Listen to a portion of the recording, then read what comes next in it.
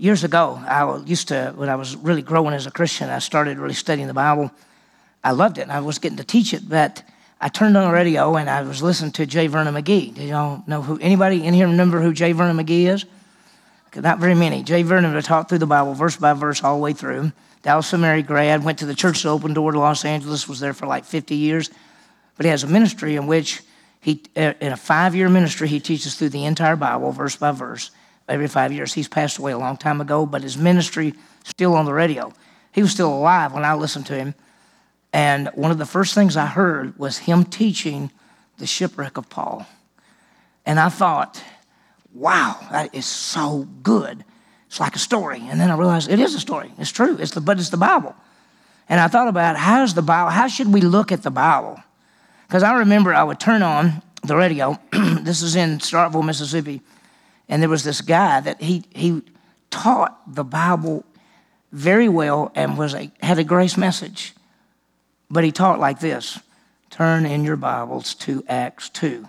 We will look at this passage. Let me read Acts 1, verse 1. And you sit there and you go, this is good, but I can't stay awake.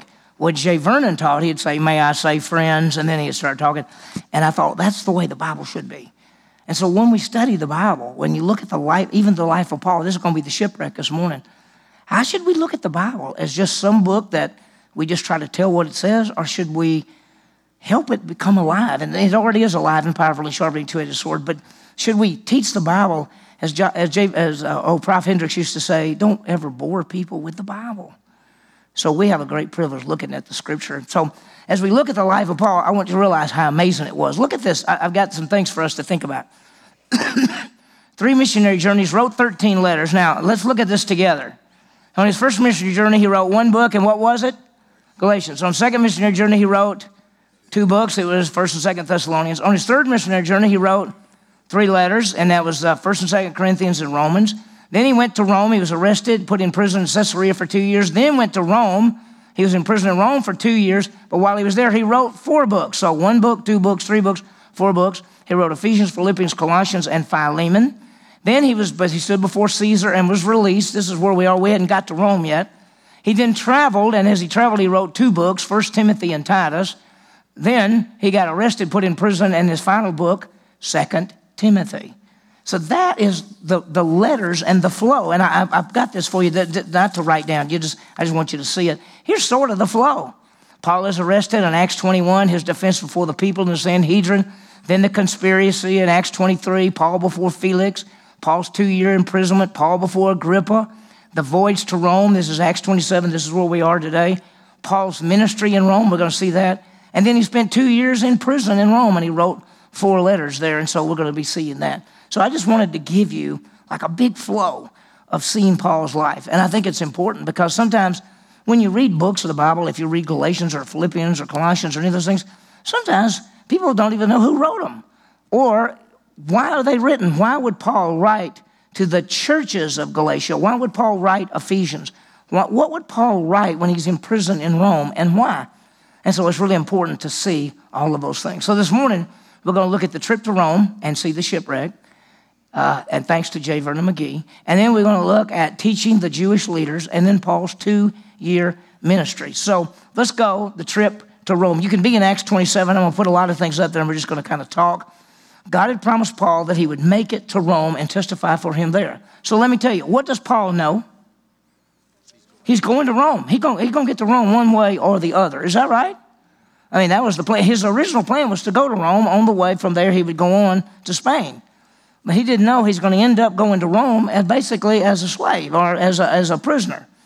And so he's ready to go. He has appealed to Caesar, and after 2 years in Caesarea, what happens? Paul had appealed to Caesar and on to Rome, 2 years. Here's what happens. Acts 27:1 says, when it was decided that we would sail for Italy, they're ready to go, they proceeded to deliver Paul and some other prisoners to a centurion of the Augustan cohort named Julius. So Julius is a Roman centurion. Who does a centurion control? 100 people. I mean, that is the backbone of the Roman army were centurions. They were men of character normally. They were wise, and they were strong, and they were leaders. And so we meet a man named Julius, and he's got some other prisoners. they're going to get on a boat, and they're going to be heading to Rome. And here's sort of the outline. They're being at Caesarea. They're going to go up the side, and they're going to get on a ship. They're going to go around this way. They stop there for a while. Then they end up, and they go to this place called Fair Havens. Now, I'm going to tell you that they get there, but it's really late in the year. And they said, we can't make it to Rome. The weather's too bad. So they decided that they would go from Fair Havens around the island to the other side, to right there, to another place. And when they got out to get ready to go, a wind came along and pushed them out here. And they were out there for a long time. And they ended up shipwrecked on the island called Malta or Melita. And they were there for a while. We're going to see that. Then they found another ship, and they went all the way to Rome. So that's what we're going to see. We're going to see what I call the shipwreck, because we're going to see them getting on the boat and going to these places and then getting out in here. So we're not going to go into a lot of details or anything, but they sailed. And let me just stop and say this: they got it. It got bad, and so they said, We stopped here, and they said maybe we better just hold up for the place. And so this says in Acts 27:8, and with difficulty sailing past it, we came to a place called Fair Havens, near which was the city of Lycia. So that's where they're going to be, and they're there. And they decided to stay, but they said it's not a good place to stay for the winter. We need to go to the other side of the island. So now here, just picture this. They're deciding what to do. There's a Roman soldier and the ship captain and Paul and others. And Paul says, by the way, we don't need to leave here. We don't need to go to the other side of the island. And they looked at him like he's an idiot, because this is a Roman soldier, centurion. And then here's the captain of the ship. And the captain of the ship says, we need to go to the other side of the island so we can be there for the winter. Paul says, I don't think it's a good idea to go. And they look at him and basically say, what do you know? So guess what happens? They start to go, and they have favorable winds, and they go, oh, this is good. And all of a sudden, a big wind comes. But before very long, they rushed down from the land, a violent wind called Hurricane. And when the ship was caught in it and could not face the wind, we gave way to it and let ourselves be driven along. And all of a sudden, instead of getting to the other side of the island of Crete, they're pushed out into the ocean. And this wind and this storm is pushing them, and they can't control it. And they don't know what to do. And so they're all upset. And it gets to a point where they have to throw everything overboard to lighten the ship because it's going to sink. And by the way, when I first studied this a long time ago, I thought to myself, okay, what is it? It's like a ship. Okay, so you got a Roman centurion and some prisoners and a captain and a few other people. So I in my mind, it was a ship with about maybe 30 people, 40 people on it. There's way over 200 people on this ship. We're going to see in just a little bit how many people. This is a big old ship. This is a giant ship. And so they start throwing everything overboard. Paul's so funny, because Paul at times says, I told y'all not to go. I love Paul. He's not afraid to say anything. And so the wind, it put them out in the middle of the sea. They didn't even know where they were. It says this: neither sun nor stars appeared for many days. And no small storm was assailing us. Luke writes that. What will we say? Big storm. He said, no small storm. And so from then on, all hope of our being saved us gradually abandoned. They all gave up. I mean, there are people who are sailing this ship, that's what they do for a living.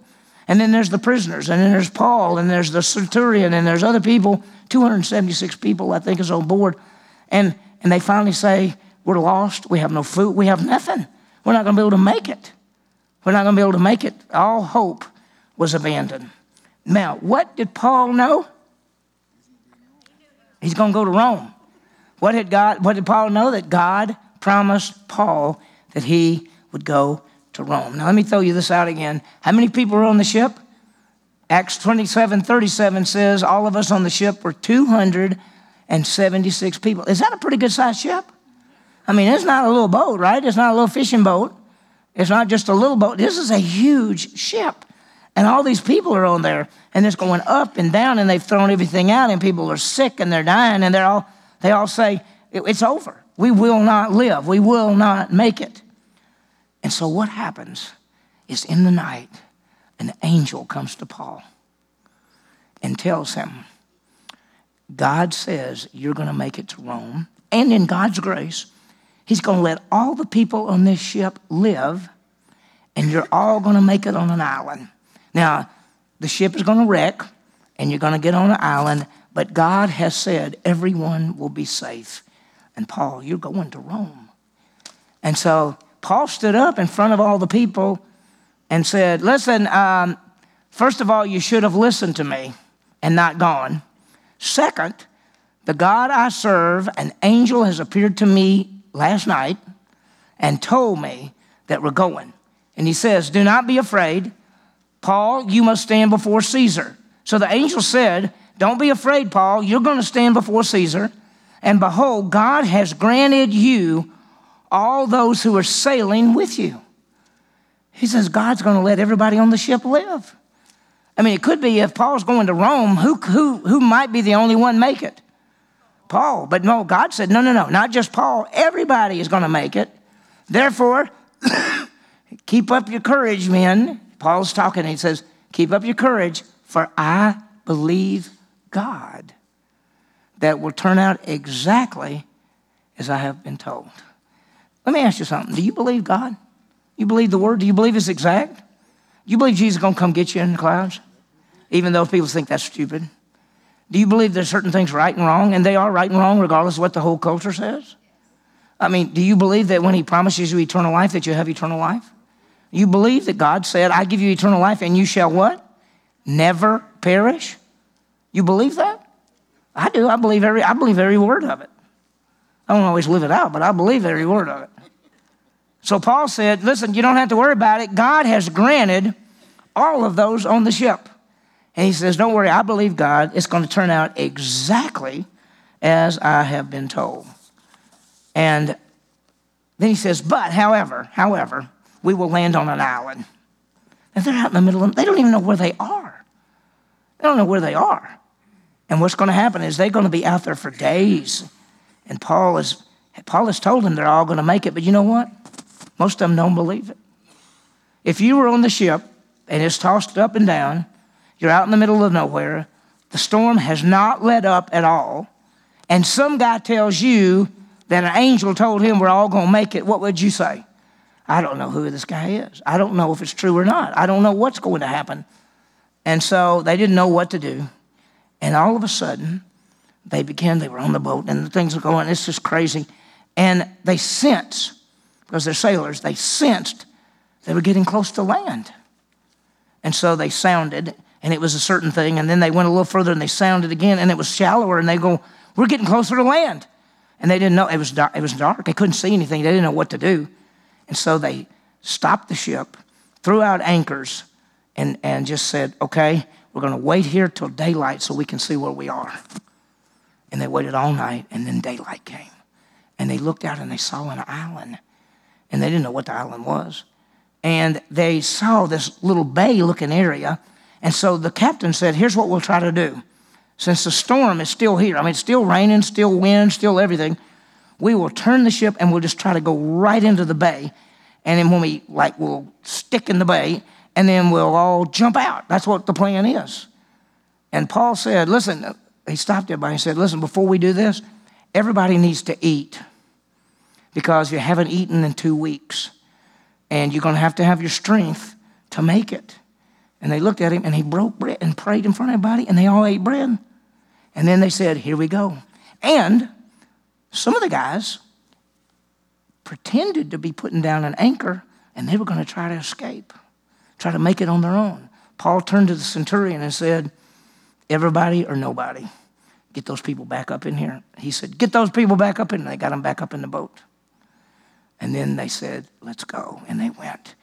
And they were going pretty good. And then they hit the bottom, and the boat stuck. But the back of the boat was like this, and the wind and the waves began to tear the boat to pieces. And some of the Roman soldiers said, kill all the prisoners. Why? Because if you're a Roman soldier and have a prisoner and your prisoner escapes, what do? They put you to death. They said, kill all the prisoners. But Julius said, no. Paul, I got Paul. My job is to deliver Paul to Rome. So here's what you do. If you can swim, jump out, swim to shore. If you can't swim, The pieces are breaking up everywhere. Grab part of this thing and float to shore if you can. And sure enough, everybody jumped out and they made it to shore. And the rest followed, some on planks, others on various things from the ship. So it happened that they all were brought safely to land. What did the angel say? They're all going to make it. They all made it. They're on this island. It's called Melita or Malta. I had a friend that actually went to Malta one time. He wrote me and said, I'm at the place where Paul was, Malta. I said, man, that's great. So what happens? They get to Malta, and all the people on the island come running out to them. And they're coming up, and they're wet. And so people on the island said, we'll build a fire, because the rain was coming down on them. It says rain's coming down on them, so let's build a fire. So they start building a fire. So Paul is picking up sticks and everything for the fire, and a snake comes out and bites him on the arm. And it's a poisonous snake. And all the people in Malta, all those people knew what kind of snake it was, and they looked over there and they saw him, and Paul went, and he threw the snake back into the fire. And they all said, he must be a really bad man, because God's not going to let him live, because he made it through the storm and the water, but God let a big snake bite him and kill him. And then they began to notice that Paul didn't die and that he didn't get sick. And so then they said, he must be a god. And so they came over to Paul, and Paul said, what's your problem? He said, nothing. You got bit by that snake and you didn't die. And he said, I know. I'm going to Rome. And so what'd they do? He found out that the most important man on the island, the leader of the island, came over to them and said, I have a big part of land on this island. You may stay on my part until you have a way to get off the island. And they found out that this man's father was sick. And Paul said, he's sick? He said, yeah, my father is really bad sick. And Paul said, where is he? So they took him in to where that guy was. And Paul healed him, just like that. And all of a sudden they went, you may be a god. And he said, no, I serve the living God. And all of a sudden, all the people on the island began to bring all the sick people and the hurt people. And Paul healed them. And they stayed there for about 3 months. And it was an amazing time. And all the people on the island loved them. And what they found out is on the other side of an island was another Roman ship that had been lodged there for the winter. So they got on that ship and went to Rome. That's the shipwreck story. And so when they'd been brought safely through, we found that the island was called Malta. And at the end of 3 months, we set sail on an Alexandrian ship, which had wintered at the island and which had the twin brothers for its figurehead. So they get on another Roman ship, which, think about it, what are the chances of another Roman ship being on that little island? I mean, it's not very much, but that's there for Paul. Because what did God say? You're going to Rome one way or the other. You know, Paul's probably saying, I'm going to Rome. There's not any doubt about it. Whether I get bit by a snake, whether there's a shipwreck, it doesn't matter. I'm going to Rome. And so they made the trip. Let me give you another map. If you remember, this is where they were on the island of Crete. They were going to go around to the other side. It got them pushed all the way out to Malta. And they were there for 3 months, and they got that other ship, and then they go to Syracuse, and then they go up to Italy and 3 taverns and all the way into the city of Rome. And by the way, the Christians found out that Paul was coming, and they left the city of Rome, and they came out as far as 3 taverns, and they lined the streets. And as Paul came through as a prisoner, they cheered for him because Paul is famous. Remember, he had written them a letter. This is the believers in Rome. And we have their letter. And so here's what happened. So when Paul got there, when Paul entered Rome, he was allowed to stay by himself with a soldier who was guarding him. Now, if in your mind you have Paul in a dungeon, he is not in a dungeon. He's in a house. He's in house arrest. There's a Roman soldier there. There's going to be a Roman soldier with Paul for all the time that he stays there. He's going to end up in Rome for 2 years before he ever sees the Caesar. And so this is where he is. So let's see his teaching for the Jewish, what happened to the Jewish leaders. After he got there, he got settled, and then he said, I'm here to proclaim the message to the Jewish leaders. So if you can find any Jewish leaders, bring them here. And so they all came to hear Paul. And it said, they called them together. When they had set a day for Paul, people came to him at his lodging, in large numbers. And he was explaining to them by solemnly testifying about the kingdom of God and trying to persuade them. Remember the key word, persuade? Persuade them concerning Jesus from both the law of Moses and from the prophets. Now, I want you to understand, what was Paul's message to the Jewish people? The kingdom. Jesus is the king. Believe in him, and the kingdom will come. You understand that when the Jewish people accept Jesus as Messiah, the kingdom's going to come. Do you understand that? When will the Jewish people accept Jesus as the Messiah? During the tribulation. What happens at the end of the tribulation? Jesus come back and the kingdom comes. That's why when Jesus was on the earth and people get all confused, he went to the nation of Israel and he says, repent, for the kingdom of heaven is at hand. The message to the Jewish people is believe in the Messiah, and when you do, there'll be the kingdom. They rejected him as not the kingdom. And let me just tell you, anytime when when Peter stood on the day of Pentecost, he told those Jewish people who believed, if the nation of Israel would believe, the kingdom would come right then. But they didn't, and it didn't. When's it going to come? After we're going to be taken off, there'll be the 7-year tribulation. There'll be the nation of Israel turned to God. They'll believe in the Messiah, and the kingdom will come. Look what he taught them. He was explaining to them by solemnly testifying about the kingdom of God and trying to persuade them concerning Jesus from both the law of Moses and from the prophets, showing that Jesus is the Christ from morning till evening. Some were being what? Persuaded for the things that Paul said, and some would not believe. So some believed and some didn't believe. And I could put it this way, some were persuaded and others would not believe the message.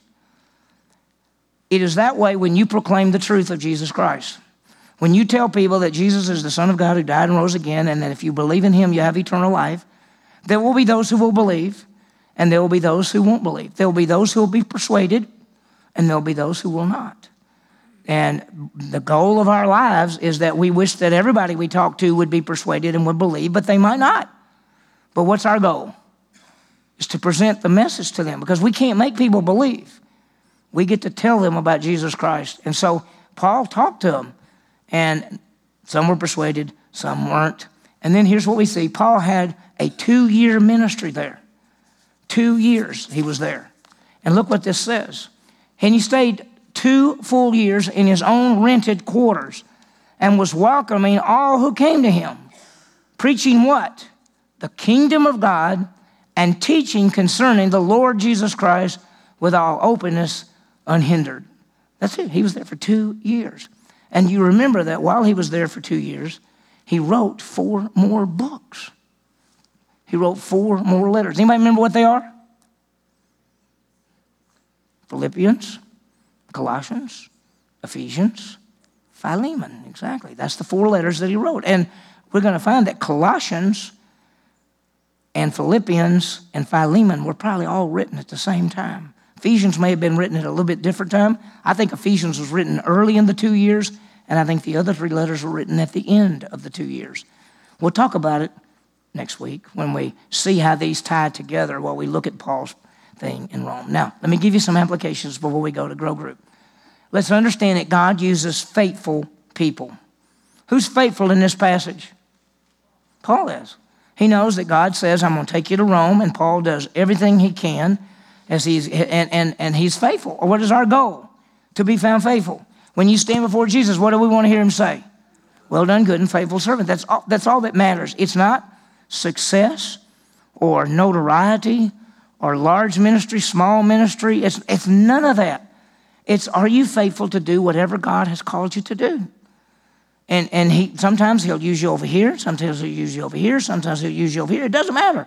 All you say to him is, Lord, I just want my life to count for you. Wherever you want me to go, whatever you want me to do, I just want to be found faithful. That's all that matters. And God uses faithful people. Let me tell you. You remember 2 Timothy 2:2? Paul says to Timothy, take the things I taught you in the presence of many witnesses and entrust these to faithful men who will be able to teach others. You can't entrust things to non-faithful people. You cannot teach unfaithful people. They're not listening. They don't show up. They don't care. It's just the way it is. Okay, second, let's be ready to share the good news. How many opportunities a day do we have to share? Most of us say none. Ask yourself, when was the last time you shared your faith? You say, well, I think 2 years ago, you know? And we laugh, and it is true, but think about it. There's opportunities everywhere. We're just not necessarily looking for them. Think about Paul. He shared his faith in Jerusalem. He shared his faith in Caesarea. He shared his faith on the ship. He shared his faith on the island, and he shared his faith in Rome. Everywhere we saw him on this whole thing, Paul was telling people about Jesus. And wherever we are, whatever we get to do, let's tell people about our Savior, Jesus Christ. We have the greatest message of all. It costs absolutely nothing. Can you imagine that you've got a product, which is eternal life, which costs absolutely what? Nothing. You get to tell people how they can have eternal life. Now, I know some people are going to reject it. Some people are going to make fun of you. Some people and that's the way it is. They did it for Paul, and they did it for Jesus. Jesus said, if they hated me, they'll hate you. If they love me, they'll listen to you. So we just expect it. So be ready to share our faith. And then the last thing, let's fulfill our ministry, whatever it is. Paul was preaching and teaching. What is he doing, preaching and teaching? What are we doing? We're to be making disciples. We're to be leading people to Christ, training them and equipping them. Listen, if you're not doing this, you're going to find out that the greatest thrill of your life is going to be that you have an opportunity to tell somebody about Jesus. They believe in Jesus, and then you have the opportunity to help them be trained and equipped. You could say, I don't know what to tell them about salvation. Yes, you do. John 3:16. You know what the message is. He died and rose again. You know the response is to believe. You know what the offer is, eternal life. You know it. You then say, okay, well, I led somebody to Christ. How do I know what to teach them? We have a thing called the 412. You can go to that office and we'll hand it to you. It's got a teacher edition, a student edition. We've got the 2-2. If you've not had either one of them, or if you had them a long time ago, I'm teaching the 2-2 this fall. You need to take it. And I'll take you right through the stuff, and then you can take that and teach somebody else. Brian, you can take the 412 that Brian's going to teach, and you can take somebody right through that. We can do it, and you can do it. And when you do it, your life will never be the same.